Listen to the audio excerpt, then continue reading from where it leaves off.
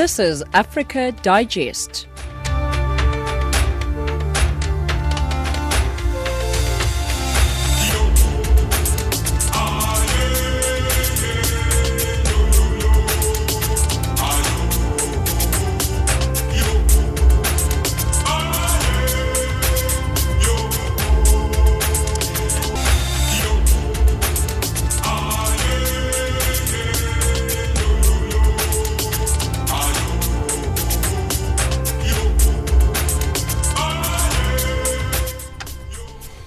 Good evening and welcome to Africa Digest. You're listening to Channel Africa, giving you news from an African perspective. We're broadcasting to you from our studios in Johannesburg, South Africa, and we're online on www.channelafrica.co.za. My name is Samora Magesi, driving the show with Jwalani Tulo, Tracy Boomgard, as well as Neto Chimani. Some top stories on Africa Digest at this hour. Amnesty International says heavy deployment of armed security personnel and use of force against peaceful protesters in Angola is yet another indication that authorities are not prepared to tolerate dissent. An Angolan court sentences two former prime ministers to long jail terms. In economics, British company Tullow Oil may put Kenya's oil wealth dreams in jeopardy after it downgraded its production outlook. And lastly, in sport, the Athletics Federation of Nigeria inaugurates a 6-man committee to investigate the activities of the board. Right now, let's cross on over to the news desk. Here's Jwalani Tulo with your latest news bulletin.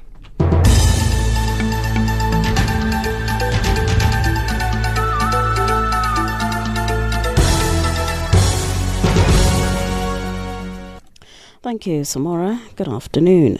Protesters have marched through the Algerian capital Algiers to demand Thursday's presidential election be cancelled.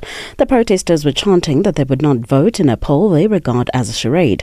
Riot police stood blocking roads and a helicopter circled overhead. The military has cast the election as the only way to end the stalemate on the streets, while protesters rejected it as a sham designed to maintain the status quo. No foreign observers are in Algeria to monitor the vote. All 5 of the state-approved candidates running for office are former senior officials linked to the former president Abdelaziz Bouteflika, whom the army forced aside in April in response to the protests. Myanmar's leader Aung San Suu Kyi has been defending her country against allegations of genocide at the UN International Court of Justice. The Nobel Peace Prize laureate is responding to widespread claims that Myanmar committed atrocities against the Muslim Rohingya community. In her opening remarks, she called the case against Myanmar incomplete and incorrect. She says troubles in Rakhine, where many Rohingya lived, go back centuries. There be genocidal intent on the part of the state that actively investigates, prosecutes, and punishes soldiers and officers who are accused of wrongdoing. Although the focus here is on members of the military, I can assure you that appropriate action will also be taken against civilian offenders in line with due process. There will be no tolerance of human rights violations in the Rakhine or elsewhere in Myanmar. Immigration authorities in Liberia have announced they are expecting 35 Liberian women who were deported from the US to arrive in the country later in the day.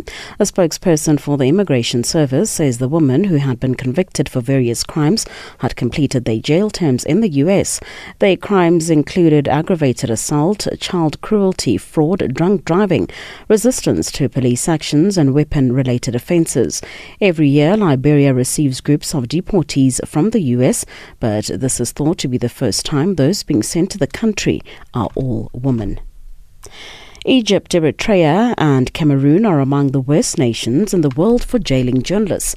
This is according to the press freedom group, the Committee to Protect Journalists, or CPJ.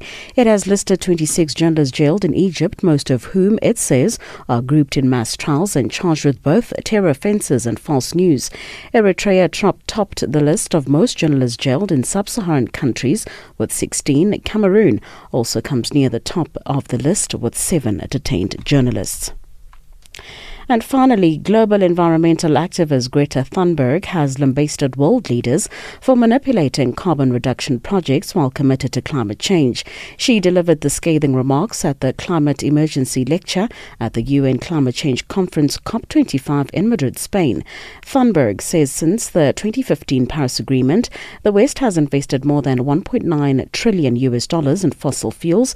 The 16-year-old says these countries are making commitments that are empty, that will have little impact on the fight against climate change. Because most of these pledges do not include aviation, shipping, and imported and exported goods in consumption.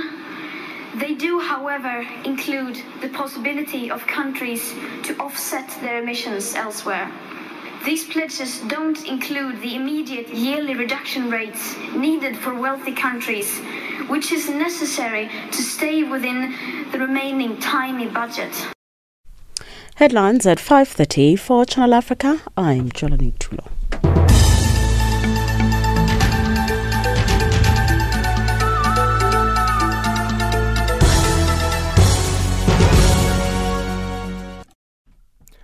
Amnesty International says the heavy deployment of armed security personnel and the subsequent excessive use of force against peaceful protesters in Angola is yet another indication that authorities are not prepared to tolerate dissent. Protesters gathered in the city of Cabinda yesterday to march for a referendum for autonomy from Angola as they believe that they are being marginalized. Authorities responded by deploying security forces in high numbers to block the march, arresting dozens of protesters and their leaders in the process. Amnesty International says the use of unlawful and intimidating tactics to suppress a peaceful protest totally disregards the rights to freedom of expression and peaceful assembly. More from David Matine, Amnesty International's Southern Africa researcher. It was an unlawful show of force, repression of freedom of expression and freedom of assembly, because these were unarmed, peaceful protesters. In fact, they had not even protested because their intentions to protect, which was known by the government, was curtailed even before it took place. Some of these protesters were arrested from their own homes, from the streets, and some of them from hospitals and taken to prison where there are allegations of ill treatment. Now, this was illegal, it was violent, it was unconstitutional, and we are calling for their immediate and unconditional release. And are the protesters, David's demands for a referendum valid in your view? Well, it's not up to us to decide whether it's valid. They have different opinions. And within democracies, different opinions, are what makes democracy what they are. So we urge the Angolan government to respect the dissenting views and allow those who want to express them to do so freely, without fear, without intimidation, without violating their rights. Now, Cabinda is a very important province in Angola. Almost 90% of Angola's oil comes from Cabinda. And we know that almost 90% of Angola's economy depends on oil exports. So it's a very important province, and we can understand the government's nervousness on political unrest in the area. But that's not an excuse to violently repress people who want to freely express their opinion and dissatisfaction with how the government is run. Now, several people were arrested, David, and as Amnesty International, what is your appeal at this time to authorities? Well, what we want to see in Angola is respect for human rights, respect for freedom of expression, all the basic freedoms, freedom of assembly, and all the freedoms actually sanctioned by the Angolan Constitution and the Angolan legislation and the international human rights law, to which Angola is signatory. They should respect all of that, and they should show that respect by immediately releasing these young people who have been unlawfully and violently taken to prison. And a prominent human rights lawyer, Arabula Temple, has had his house surrounded by armed police officers in the lead up to the march. What have you made of these actions, and what does this mean for safety? Well, we are very concerned with the safety of Mr. Arabula Temple. He is a very prominent human rights lawyer in a country where human rights have been violated regularly, especially in this province a province that is heavily militarized, and any action that appears to be politically motivated, the government, pounces on it with so much violence. And we are concerned with his safety because his house being surrounded by police officers, armed. We don't know what their intentions, but they seem to be intimidating him. So we want all these intimidations to stop and let people to freely express themselves and practice their profession, even as human rights lawyers, freely, without fear. And that was David Matsine, Amnesty International's Southern Africa researcher, on the line talking to Zukana Miso. An Algerian court has sentenced two former prime ministers to long jail terms amid a huge corruption investigation. Ahmed Ouyahia was sentenced to 15 years in prison and Abdelmalek Salel to 12 years.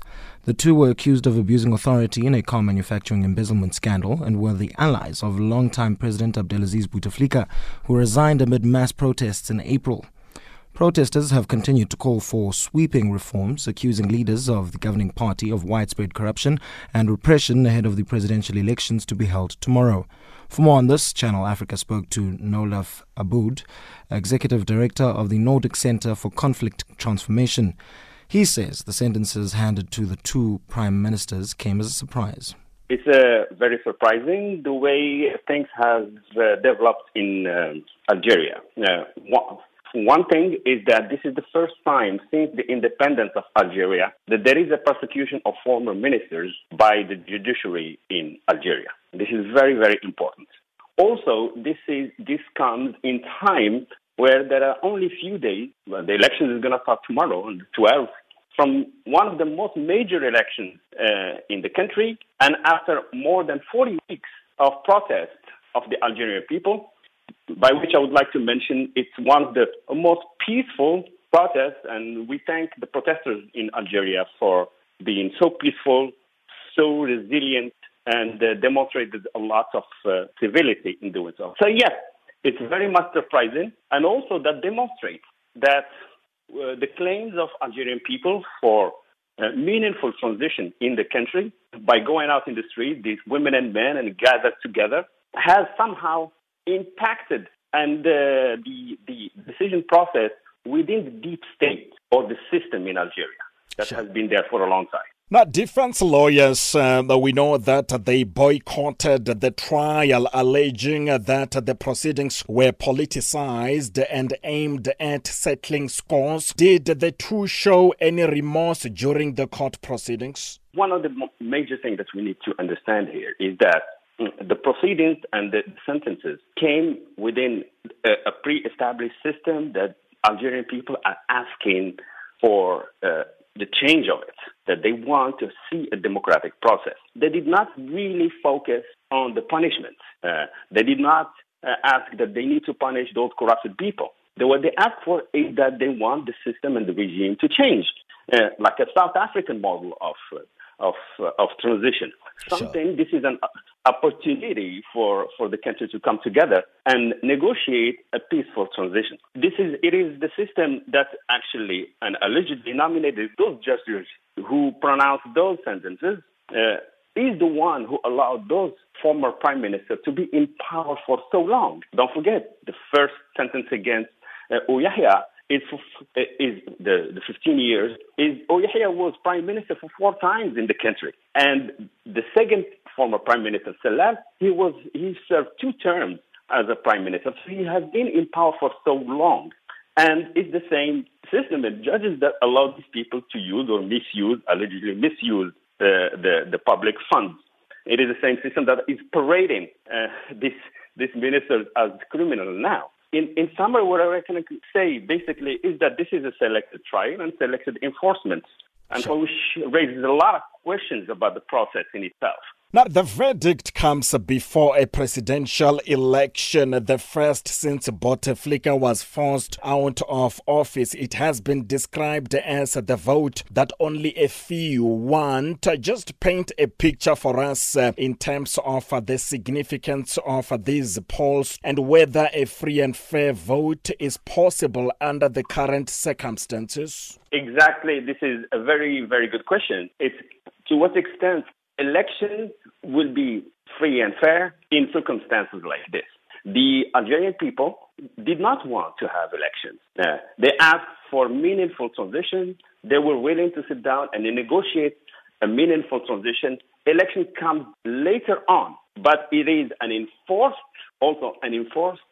elections, and which processes would not be accepted by Algerian people. And I do not believe that elections will resolve anything in Algeria. The protesters want a whole new political system instead. Do you think this is possible? Because what is happening in Algeria is similar to what is happening in Sudan, where some associates of former president are part of the transitional system. Do you think the new political system is possible in Algeria? I don't think so. The political system in Algeria is linked to a system of the deep state that hasn't changed so far.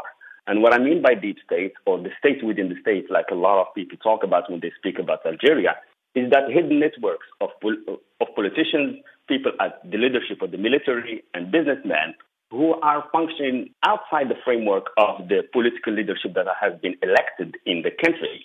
And they're doing things, for their own benefits rather than the benefits of the Algerian people. I believe that the system is still there. Some few people have changed, and a few people will be put in jail forcibly by a certain military leadership. But the system is still there and still functioning and still instructing how the country is going. Changing the facade, the political facade in the country is not going to change anything. It will continue with the same thing. Algerian people know about this. And that is why they're asking for the change of the system, of the deep state in itself, and open up to democratic processes and transparent democratic process in the country. Now, is there any word yet in terms of whether the two former prime ministers will appeal their convictions? Everything now is not very clear. They claim that they are innocent. The process in itself was not transparent, so we don't know from the inside what's going on. I don't think that they would even trust the appeal process in itself, because it's the same machinery that will look at the case again. And that was Nofal Aboud, Executive Director of the Nordic Center for Conflict Transformation, on the line from Rabat in Morocco, talking to Khumalo Munjalele. The Nobel Peace Prize laureate Aung San Suu Kyi has defended Myanmar's government against accusations of genocide at the International Court of Justice, calling the allegations factually misleading. Addressing a bench of 17 judges from around the world, the 74-year-old leader dismissed reports of state violence against Rohingya Muslims and blamed the conflict on an uprising by separatist insurgents. The charge that Myanmar carried out mass rapes and killings of Rohingya communities has been brought by the Gambia, a West African state that belongs to the Organization of Islamic Cooperation. Now, to discuss this further, we're joined on the line by Reid Broody, a lawyer for rights organization Human Rights Watch, and he's joining us on the line from Barcelona in Spain. Reid, thank you very much for joining us. You're quite welcome. Now, addressing the court earlier today, Aung San Suu Kyi said the attacks were initiated by members of the Arakan Rohingya Salvation Army, defending Myanmar's government against accusations of genocide. What do you make of what she said earlier today? Well, we lawyers say that when the facts are against you, you argue the law. And, although she did put it in a different context, she did try to say that this was a response to attacks by Rohingya groups. Basically, she didn't deny that the facts. She didn't deny that villages were burned, that people were expelled. she did say that she even recognized that there were times when the military may have gotten out of hand. But essentially what she was trying to say was, look, you don't have a genocide case here. Ethnic cleansing is deportation. These are not genocide. And, it was a bold move for her to come. Usually if you're accused of doing something horrible, whether it's beating your wife or committing genocide, you don't call attention to it, and the entire world's media is focused on this.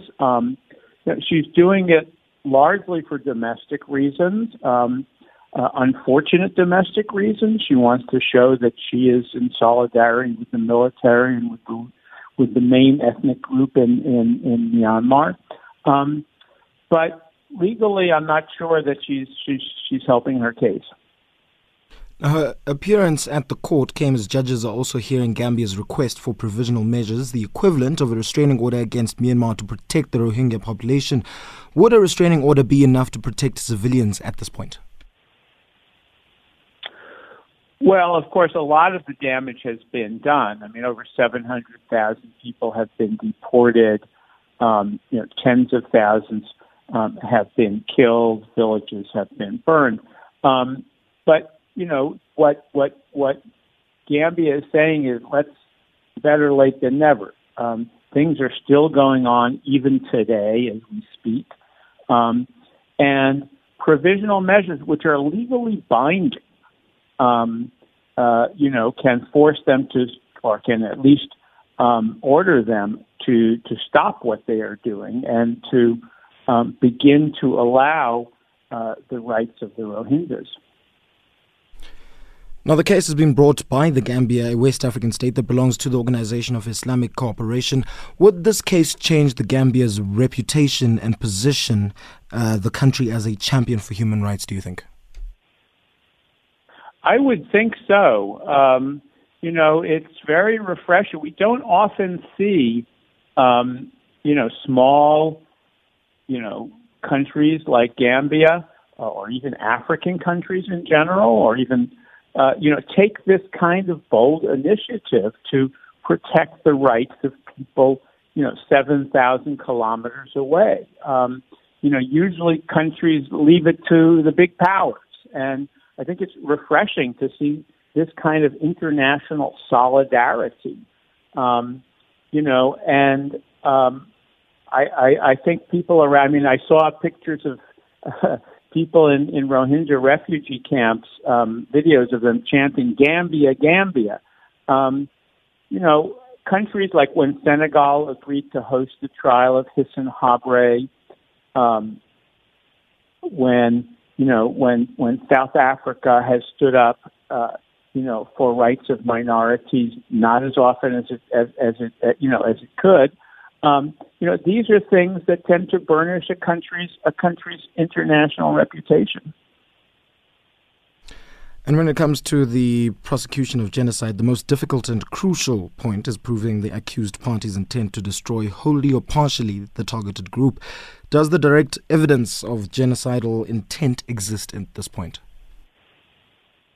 Well, you're absolutely right. It's the most difficult thing. You have to, in fact, there is very rarely direct evidence of genocidal intent. There's very rarely a piece of paper that says, let's go kill all the Rohingyas. But what a UN fact-finding team found was that the laundry list of things that you would do if you wanted to destroy an ethnic group were all present in this case.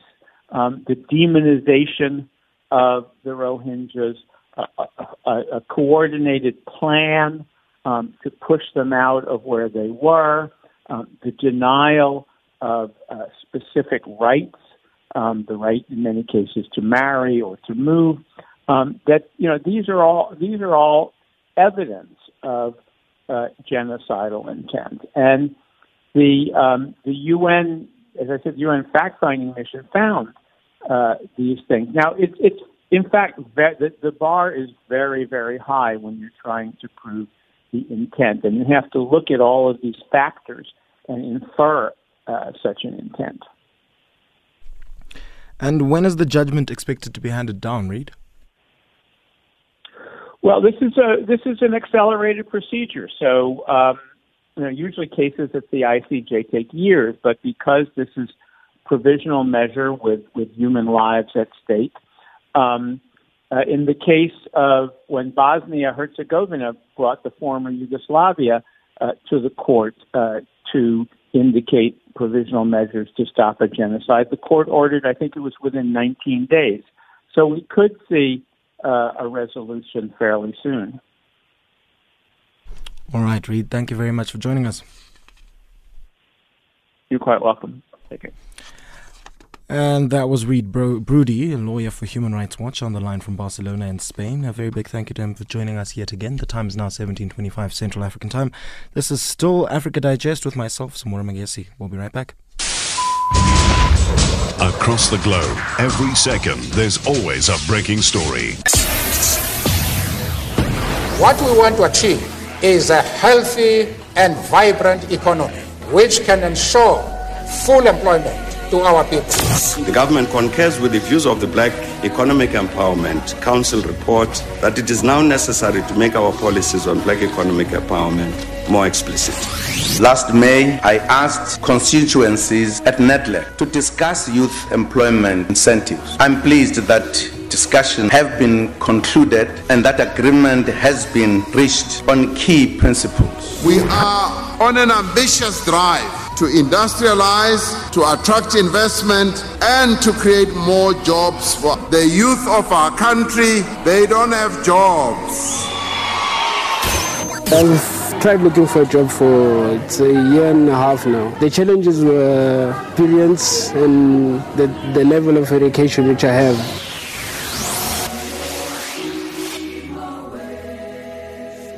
Channel Africa. South Africa's Environmental Minister, Barbara Creecy, has reaffirmed the country's commitment to enhance its climate change plans by 2020 in line with the Paris Agreement. In September, President Cyril Ramaphosa committed to the United Nations General Assembly that the country will reevaluate the carbon reduction targets. Creecy says that this will happen after a consultative process with all stakeholders. South Africa's commitments include reducing carbon emissions by 42% by the year 2025. Norma Bolani reports from Madrid. South Africa's statement lacked detail on the progress being made on climate action in the country. Instead, the Environment Minister, Barbara Creecy, focused yet again on Africa's position at these negotiations, calling for shared equity and support in addressing the climate crisis. This includes reaching agreement on the financial support to enable developing countries to communicate more ambitious adaptation and mitigation contributions. On carbon reduction targets, the minister explained consultations needed to happen for the mission to be accomplished. South African environmentalists attending COP say the country's statement wasn't impressive at all. Rather, it was a rehash of an already existing commitment. Happy Kambule is a senior political advisor at Greenpeace. What we're looking for, at least from 2020 onwards, is that we will stop any and all fossil fuel development, particularly coal development in South Africa, due to the fact that at this point in time we can see the shortcomings, and largely one of them is climate change related. We are also looking to see that a just transition process has been developed and a plan is put into the nationally determined contribution, which we're going to forward in 2020. Meanwhile, the president of COP25 says that the climate emergency can't only be tackled at a political level. National commitments are necessary, yes, but they're not sufficient. Meanwhile, the president of COP25, Caroline Schmidt, says the climate emergency can't only be tackled at a political level. We have to bring on board everyone. We need all of you. A change of course, taking us from negotiation to action, mainstreaming climate action into all productive sectors, making them part of the solution. Minister Creecy is facilitating the deadlocked talks on the mechanisms that should see the developed countries supporting climate action in the global south. French Minister of Ecological Transition, Elizabeth Borne, has called out her counterparts in the West, saying she rejects that there's a hold-up in finalizing Article 6 because this means that ambitions and actions are also on hold. I'm Noma Bolani in Madrid, Spain.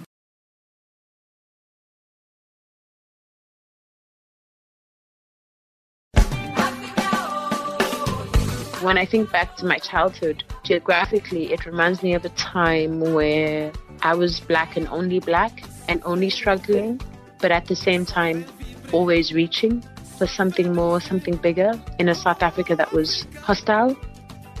Hello, Africa. This is 1000 African Voices, and I'm your host, Avurengwi. Join me on Channel Africa every Thursday morning between 8 and 9, and on Saturday and Sunday morning between 9 and 10. Rise, Africa, rise. Channel Africa, the voice of the African Renaissance. And now it's time for your latest news headlines. Here's Sholani Tulu.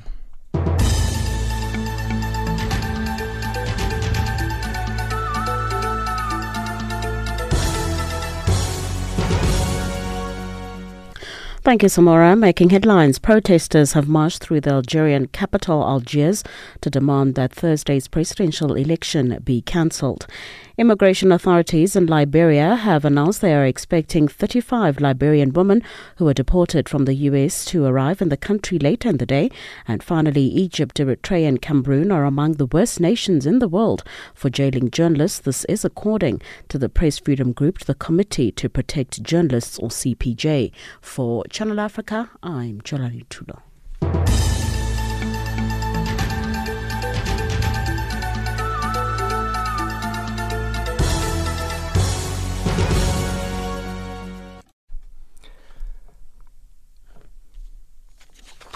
Zimbabwean youths operating under a registered company, Oil Caster, have launched an innovative initiative to produce biodiesel for the troubled country. The Southern African nation is facing serious economic challenges that have seen the rise of fuel shortages characterized by long queues.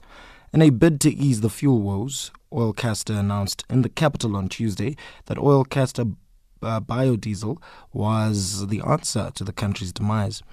This oil has been identified as a cure to several ailments, hence the push for the country to adopt the multi-purpose plant. Simon Muchema reports. Castor bean has been used for many years as an industrial oil seed crop because of its high seed oil content. The plant grows under varying moisture and soil conditions, hence the idea by Zimbabwean youths to come up with biodiesel initiatives from the seed in Zimbabwe.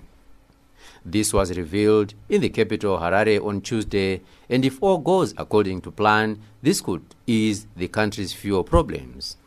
Zimbabwe has been facing serious fuel challenges from end of 2017, and that has been growing over the past few months. In a bid to cure the fuel crisis, Oil Caster, an entity owned by Zimbabwean youths, have announced extraction of biodiesel from the castor seed would start soon to ease the shortage. Oil Caster head of chemistry Takudzwa Chifamba explained how the biodiesel is likely going to succeed. Right now, we have the formula to produce the biodiesel. We are not yet producing that much biodiesel, but we've produced enough biodiesel for us to test on our mill. It's a diesel engine powered mill. We've tested it, it runs, and he has no issues. But however, we'll call you once. We are planning to set 2 diesel engines. One who would run with the fossil diesel and the other who would run with our biodiesel. Then we'll call you next, most probably in the near future. Then we say, run these 2 engines. You compare the performance of the 2 engines. But however, for the tests in the laboratory, this our biodiesel is surpassing the expected standards of the biodiesel that is expected. While the production of the seed could appear a bit easy considering all it requires is organic manure, the extraction of the oil from the seed is a bit expensive as the oil comes with some impurities. Considering the country is also facing serious electricity shortages, Takudzwa said the project would rely on solar energy. Well, during the crushing stage, during the processing of the castor seed, up till we get to the final product, the biodiesel, there are various stages involved. The crushing stage, and the oil extraction stage. So when you extract the oil, in its pure form, yes, it contains that toxic. It's called ricin. Yeah, that's toxic. If you handle the oil without doing further processing to that oil, yes, it's toxic. But you can remove that toxic substance through heat treatment. So right now we are treating our oil through heat treatment. We are boiling the oil. We are looking into other methods that we can employ. You are asking if we are going to use an energy-intensive process for the production of the biodiesel. We are looking into other methods so that we can produce, we can provide the energy. We'll employ maybe solar to provide the heat needed for the heat treatment. It doesn't take much energy. It requires less time just to eliminate the ricin. During the conversion of the oil to the biodiesel, the viscosity of the oil doesn't contribute to anything to the process, because it's a mere conversion of the triglycerides in the oil to the biodiesel and the waste product. Portia Maposa, the agro head of all castor, appealed for Zimbabwean farmers to embrace castor bean production locally. This beautiful oil reduces carbon dioxide. This beautiful oil will not have you change your oil, your motor oil often. Once a year, that's all you need to maintain your car. Air filters. These are costs that we don't even have to incur because we don't even make most of them in Zimbabwe. So let's stop importing things that we don't need and start buying local things that we can sustain ourselves with. We can be great again. We can stop mining and grow castor beans easily and really, really be self-efficient. We can intercrop alongside with castor beans because they increase our yields and stop putting chemicals that are not needed in our food, so that I don't have to die with cancer, your mother doesn't have to die with cancer, your children don't have to die with cancer. During the launch of the initiative in Harare, Portia revealed the Zimbabwean government was yet to license the production of the biodiesel despite reports of success in other countries. This did not come as a shock, as several other locals tried addressing the fuel shortages in the country in the past through Jatrofa, a move that never was finalized. I can only be an Oprah in my own country. When my people are rich, I feel rich. When my people are healthy, I feel healthy. It's very scary to be out there as a black person. There's no other pride you can get than having your own country. But it's been sad that our country is mismanaged, right?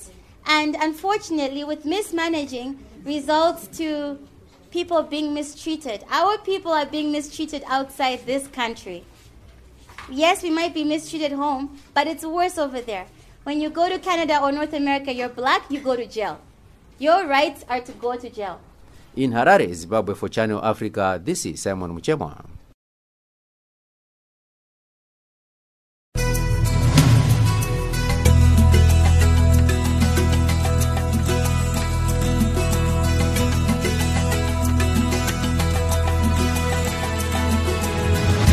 Just a reminder, Spotlight Africa, a feature program that showcases and highlights African issues from an African perspective, can be heard every Wednesday at 1000 hours UCT, with repeats on Wednesday at 2000 hours, Thursday at 300 hours, and Sunday at 1300 hours UCT. Listen to Spotlight Africa, a program that interrogates issues from an African perspective. Spotlight Africa.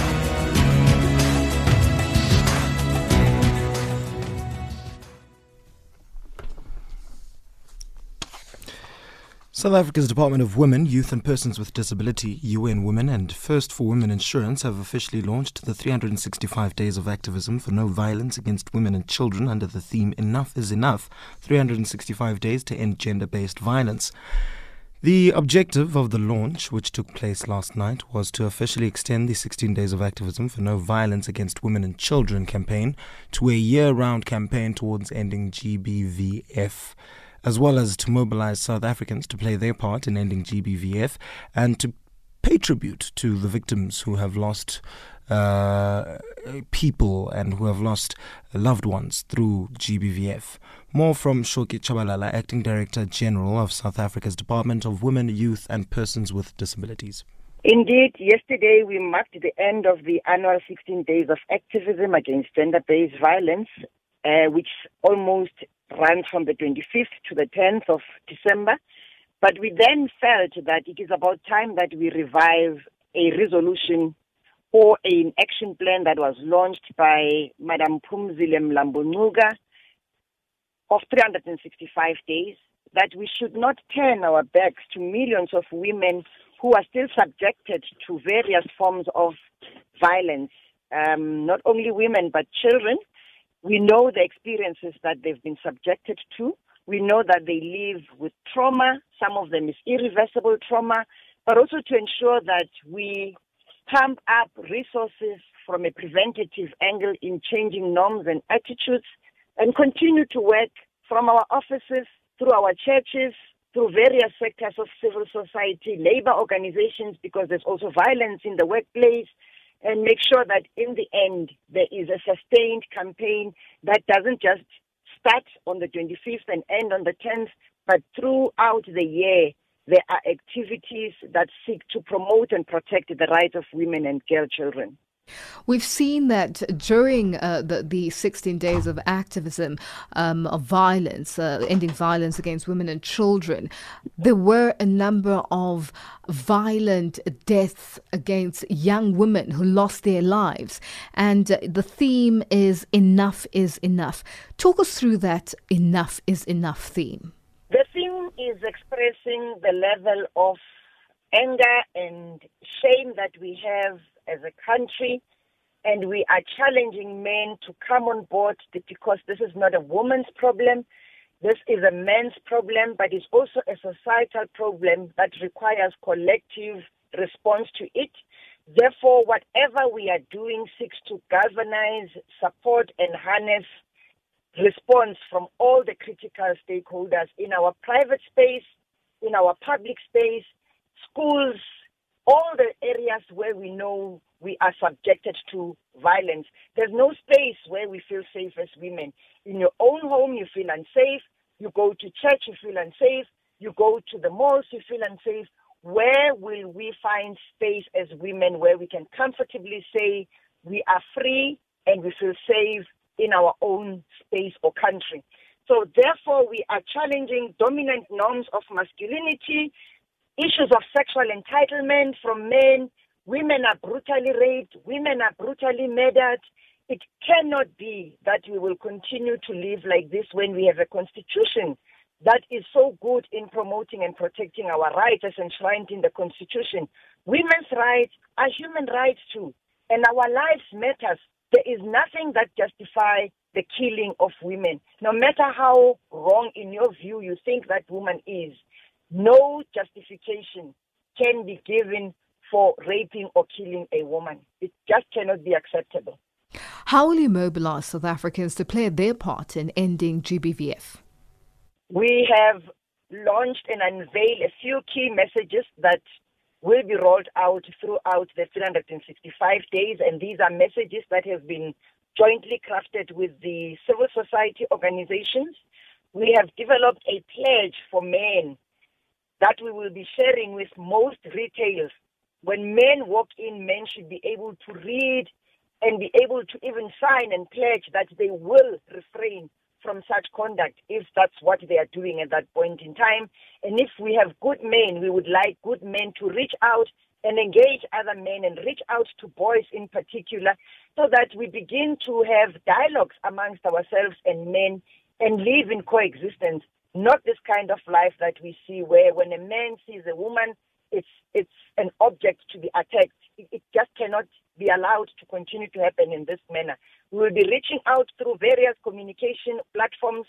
We have a 365 communication strategy that has been developed, which we will share with all our critical stakeholders so that we continue to use every space, social media, to reach out and engage with all members of civil society.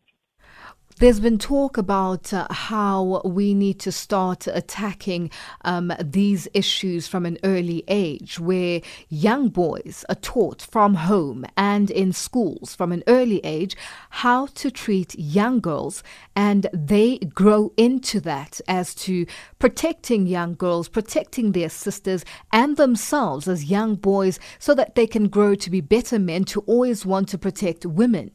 Do you think this would work in terms of what we're seeing currently in South Africa and the scourge of the violence against women, children? It's becoming worse by the day. Let's acknowledge that we move from a premise that says there are programs in place, similar programs, but we need to upscale those programs. And as I said earlier on, take them to the churches. We have kids who attend Sunday school. Both boys and girls are there. Let's train those Sunday school teachers to understand these gender issues, to engage these kids there. Let's reach out to these boys. We've got scouting movements. We can take them out to camps and all of that.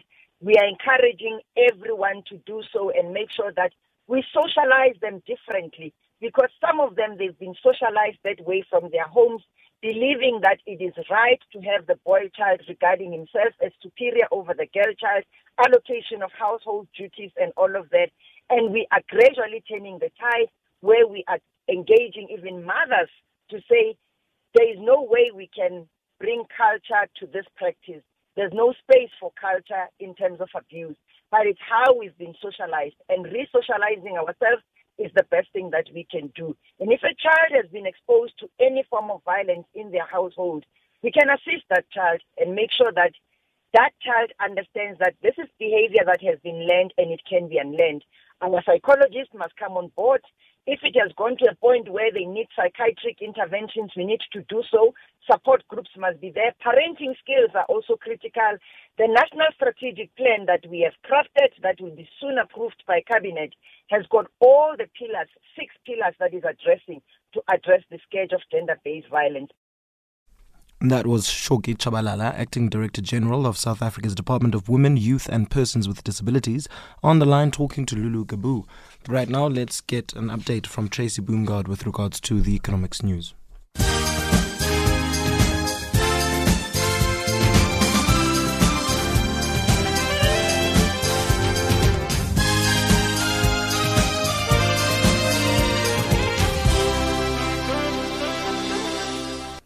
Thank you, Samora. South Africa's cash-strapped power utility Eskom has dismissed claims by Gupta-linked advisory firm Trillian that the power utility had benefited massively from the work they did.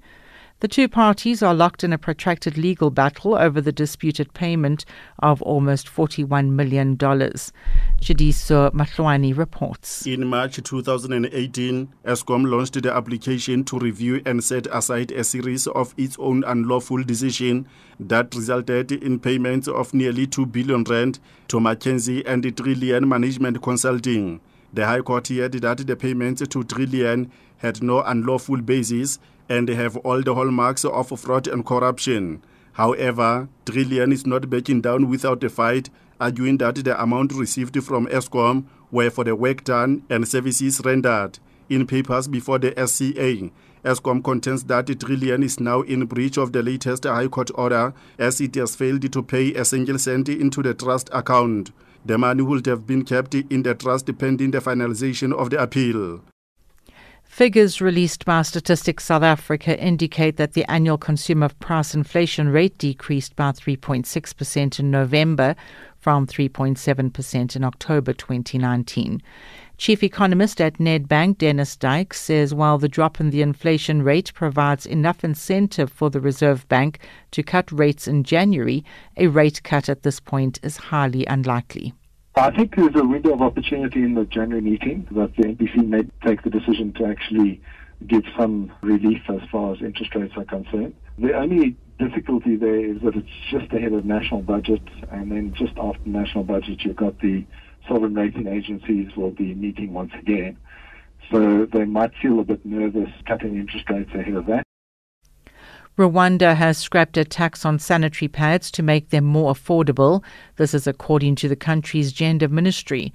Previously, an 18% value-added tax was placed on the pads. Consumers are yet to see if the move will reduce the price of sanitary pads in the shops. Activists say that this cost has made them out of reach for some, which has had a big impact on their lives. British company Tullow Oil may put Kenya's oil wealth dreams in jeopardy after it downgraded its production outlook and the loss of its chief executive and exploration director. Shares in the company fell 72%. On Tuesday, it said it was open to receiving offers to be bought. This year, Tullow Oil had technical difficulties in Ghana. Projects in Uganda and Kenya faced delays, and results from its wells in Guyana have been below expectations. The firm also slashed its capital expenditure and cut costs at its operating fields. Halebonwe Setsabi, Minister of Trade and Industry of Lesotho, says the opportunities for industrial policy in Lesotho is endless. This was shared at the first day of the Global Manufacturing and Industrialization Summit, which took place in Pretoria, South Africa. Setsabi elaborates. In Lesotho, we have a very enabling environment. We have competitive labor, and we have tried by all means to ease our taxes for manufacturing sector. We have 125% rebates for training people on site. The US dollar is trading at 360.34 Nigerian naira, 10.68 Botswana pula, at 100.55 Kenyan shilling, and at 15.41 Zambian kwacha. In BRICS currencies, $1 will cost you 4.14 Brazilian real, 63.52 Russian ruble, 70.77 Indian rupee, 7.03 Chinese yuan, and at 14.73 South African rand. The US dollar is also trading at 75 pence to the British pound and at 90 cents to the euro. Gold is trading at $1,456 and platinum at $918 per ounce, while Brent crude oil is at $64.10 a barrel. For Channel Africa News, I'm Tracy Bumgard.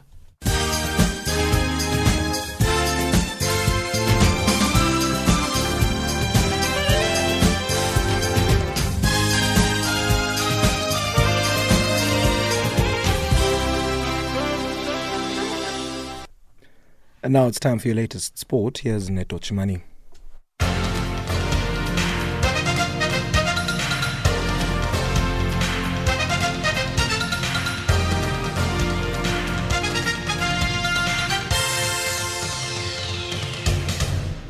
Thank you, Samara. A very good afternoon, sport fans. Starting off with football news. Tottenham Hotspur coach Jose Mourinho says he has not allowed his team to watch a single frame of their 7-2 defeat to Bayern Munich ahead of their next match against the Bavarians tonight. Speaking to reporters in Munich ahead of the Champions League group stage match, Mourinho said he's focusing on Tottenham's own performance rather than dwelling on Bayern. I watched it a couple of times. Me, my staff, the analysts, we try to go through every detail of that match, but not one single image for the boys. No, not at all. We are going to focus more on us than on Bayern. We are going to try to develop our model of play, of course, with different bodies, with different faces, with different players. But there is a certain way that we try to play football and to try to develop our principles of play, and we are totally focused on us and less on Bayern. That's the way we are going to approach. Although both teams have already qualified for the knockout stage, Mourinho said Wednesday's match was still important and a chance for some of the younger players to show him what they can do. The best will be there waiting for us. It's going to be difficult for us. I think it's going to be difficult for them. When you reach quarterfinal and everything is in the same basket, the teams from the same country, the possibility of a draw at home and away, I think is the moment where everybody has the same chances. So I think our big step will be the first knockout. Mourinho said he will rest some of his best players, including top goal scorer Harry Kane. On to rugby news. The Springbok trio of Peter Steve du Toit, Herschel Jantjies and Dylan Leitz walked away with the top accolades at the Western Province Rugby Union Awards evening held at the Calvin Klein Grove in Cape Town on Tuesday. World Rugby Player of the Year du Toit was named Forward of the Year, while Scrum Half Jantjies claimed the Back of the Year and the coveted Players Player of the Year, with Leitz named Most Valuable Player. All three players featured prominently for the Stormers this year, with du Toit going on to be recognized as the best player in the world and Jantjies nominated as World Rugby Breakthrough Player of the Year, having made a huge impression in his first season after making both his DHL Stormers and Springbok debut in 2019. On to cricket news. Pakistan's first test match on home soil since 2009, which started against Sri Lanka in Rawalpindi today, is very good for the Pakistani nation, says Pakistan captain Azhar Ali. We're all excited to playing home series, which will be very good for Pakistan nation. Hopefully we can build on it, and the grounds of Pakistan will be back on. Everyone will watch the international cricket in their own cities. Pakistan host Sri Lanka in a two-match series, their first test on home soil since the 2009 militant attack on Sri Lanka's team bus in Lahore, which left 6 security personnel and 2 civilians dead and 6 players injured. Sri Lankan team, first of all, they always play disciplined cricket, and if you have to beat Sri Lanka anywhere, home or away, you have to play disciplined cricket yourself and play according to the demands of Test cricket. They won't let you off at any stage. So I think Sri Lankan team is always a big challenge, and we know the strengths of Sri Lanka, and also yes, we haven't been playing good cricket recently, but we are confident that we have the ability to change things around, and especially playing at home gives us the advantage. This is Channel Africa, and I'm Neto and ETO Chamani.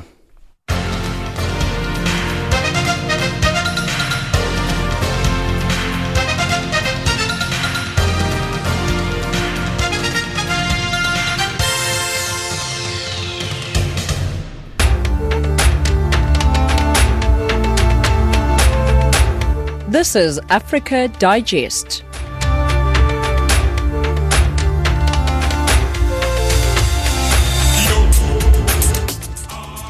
And that wraps up Africa Digest for this hour. Join us again from 1900 hours Central African Time for more news from an African perspective.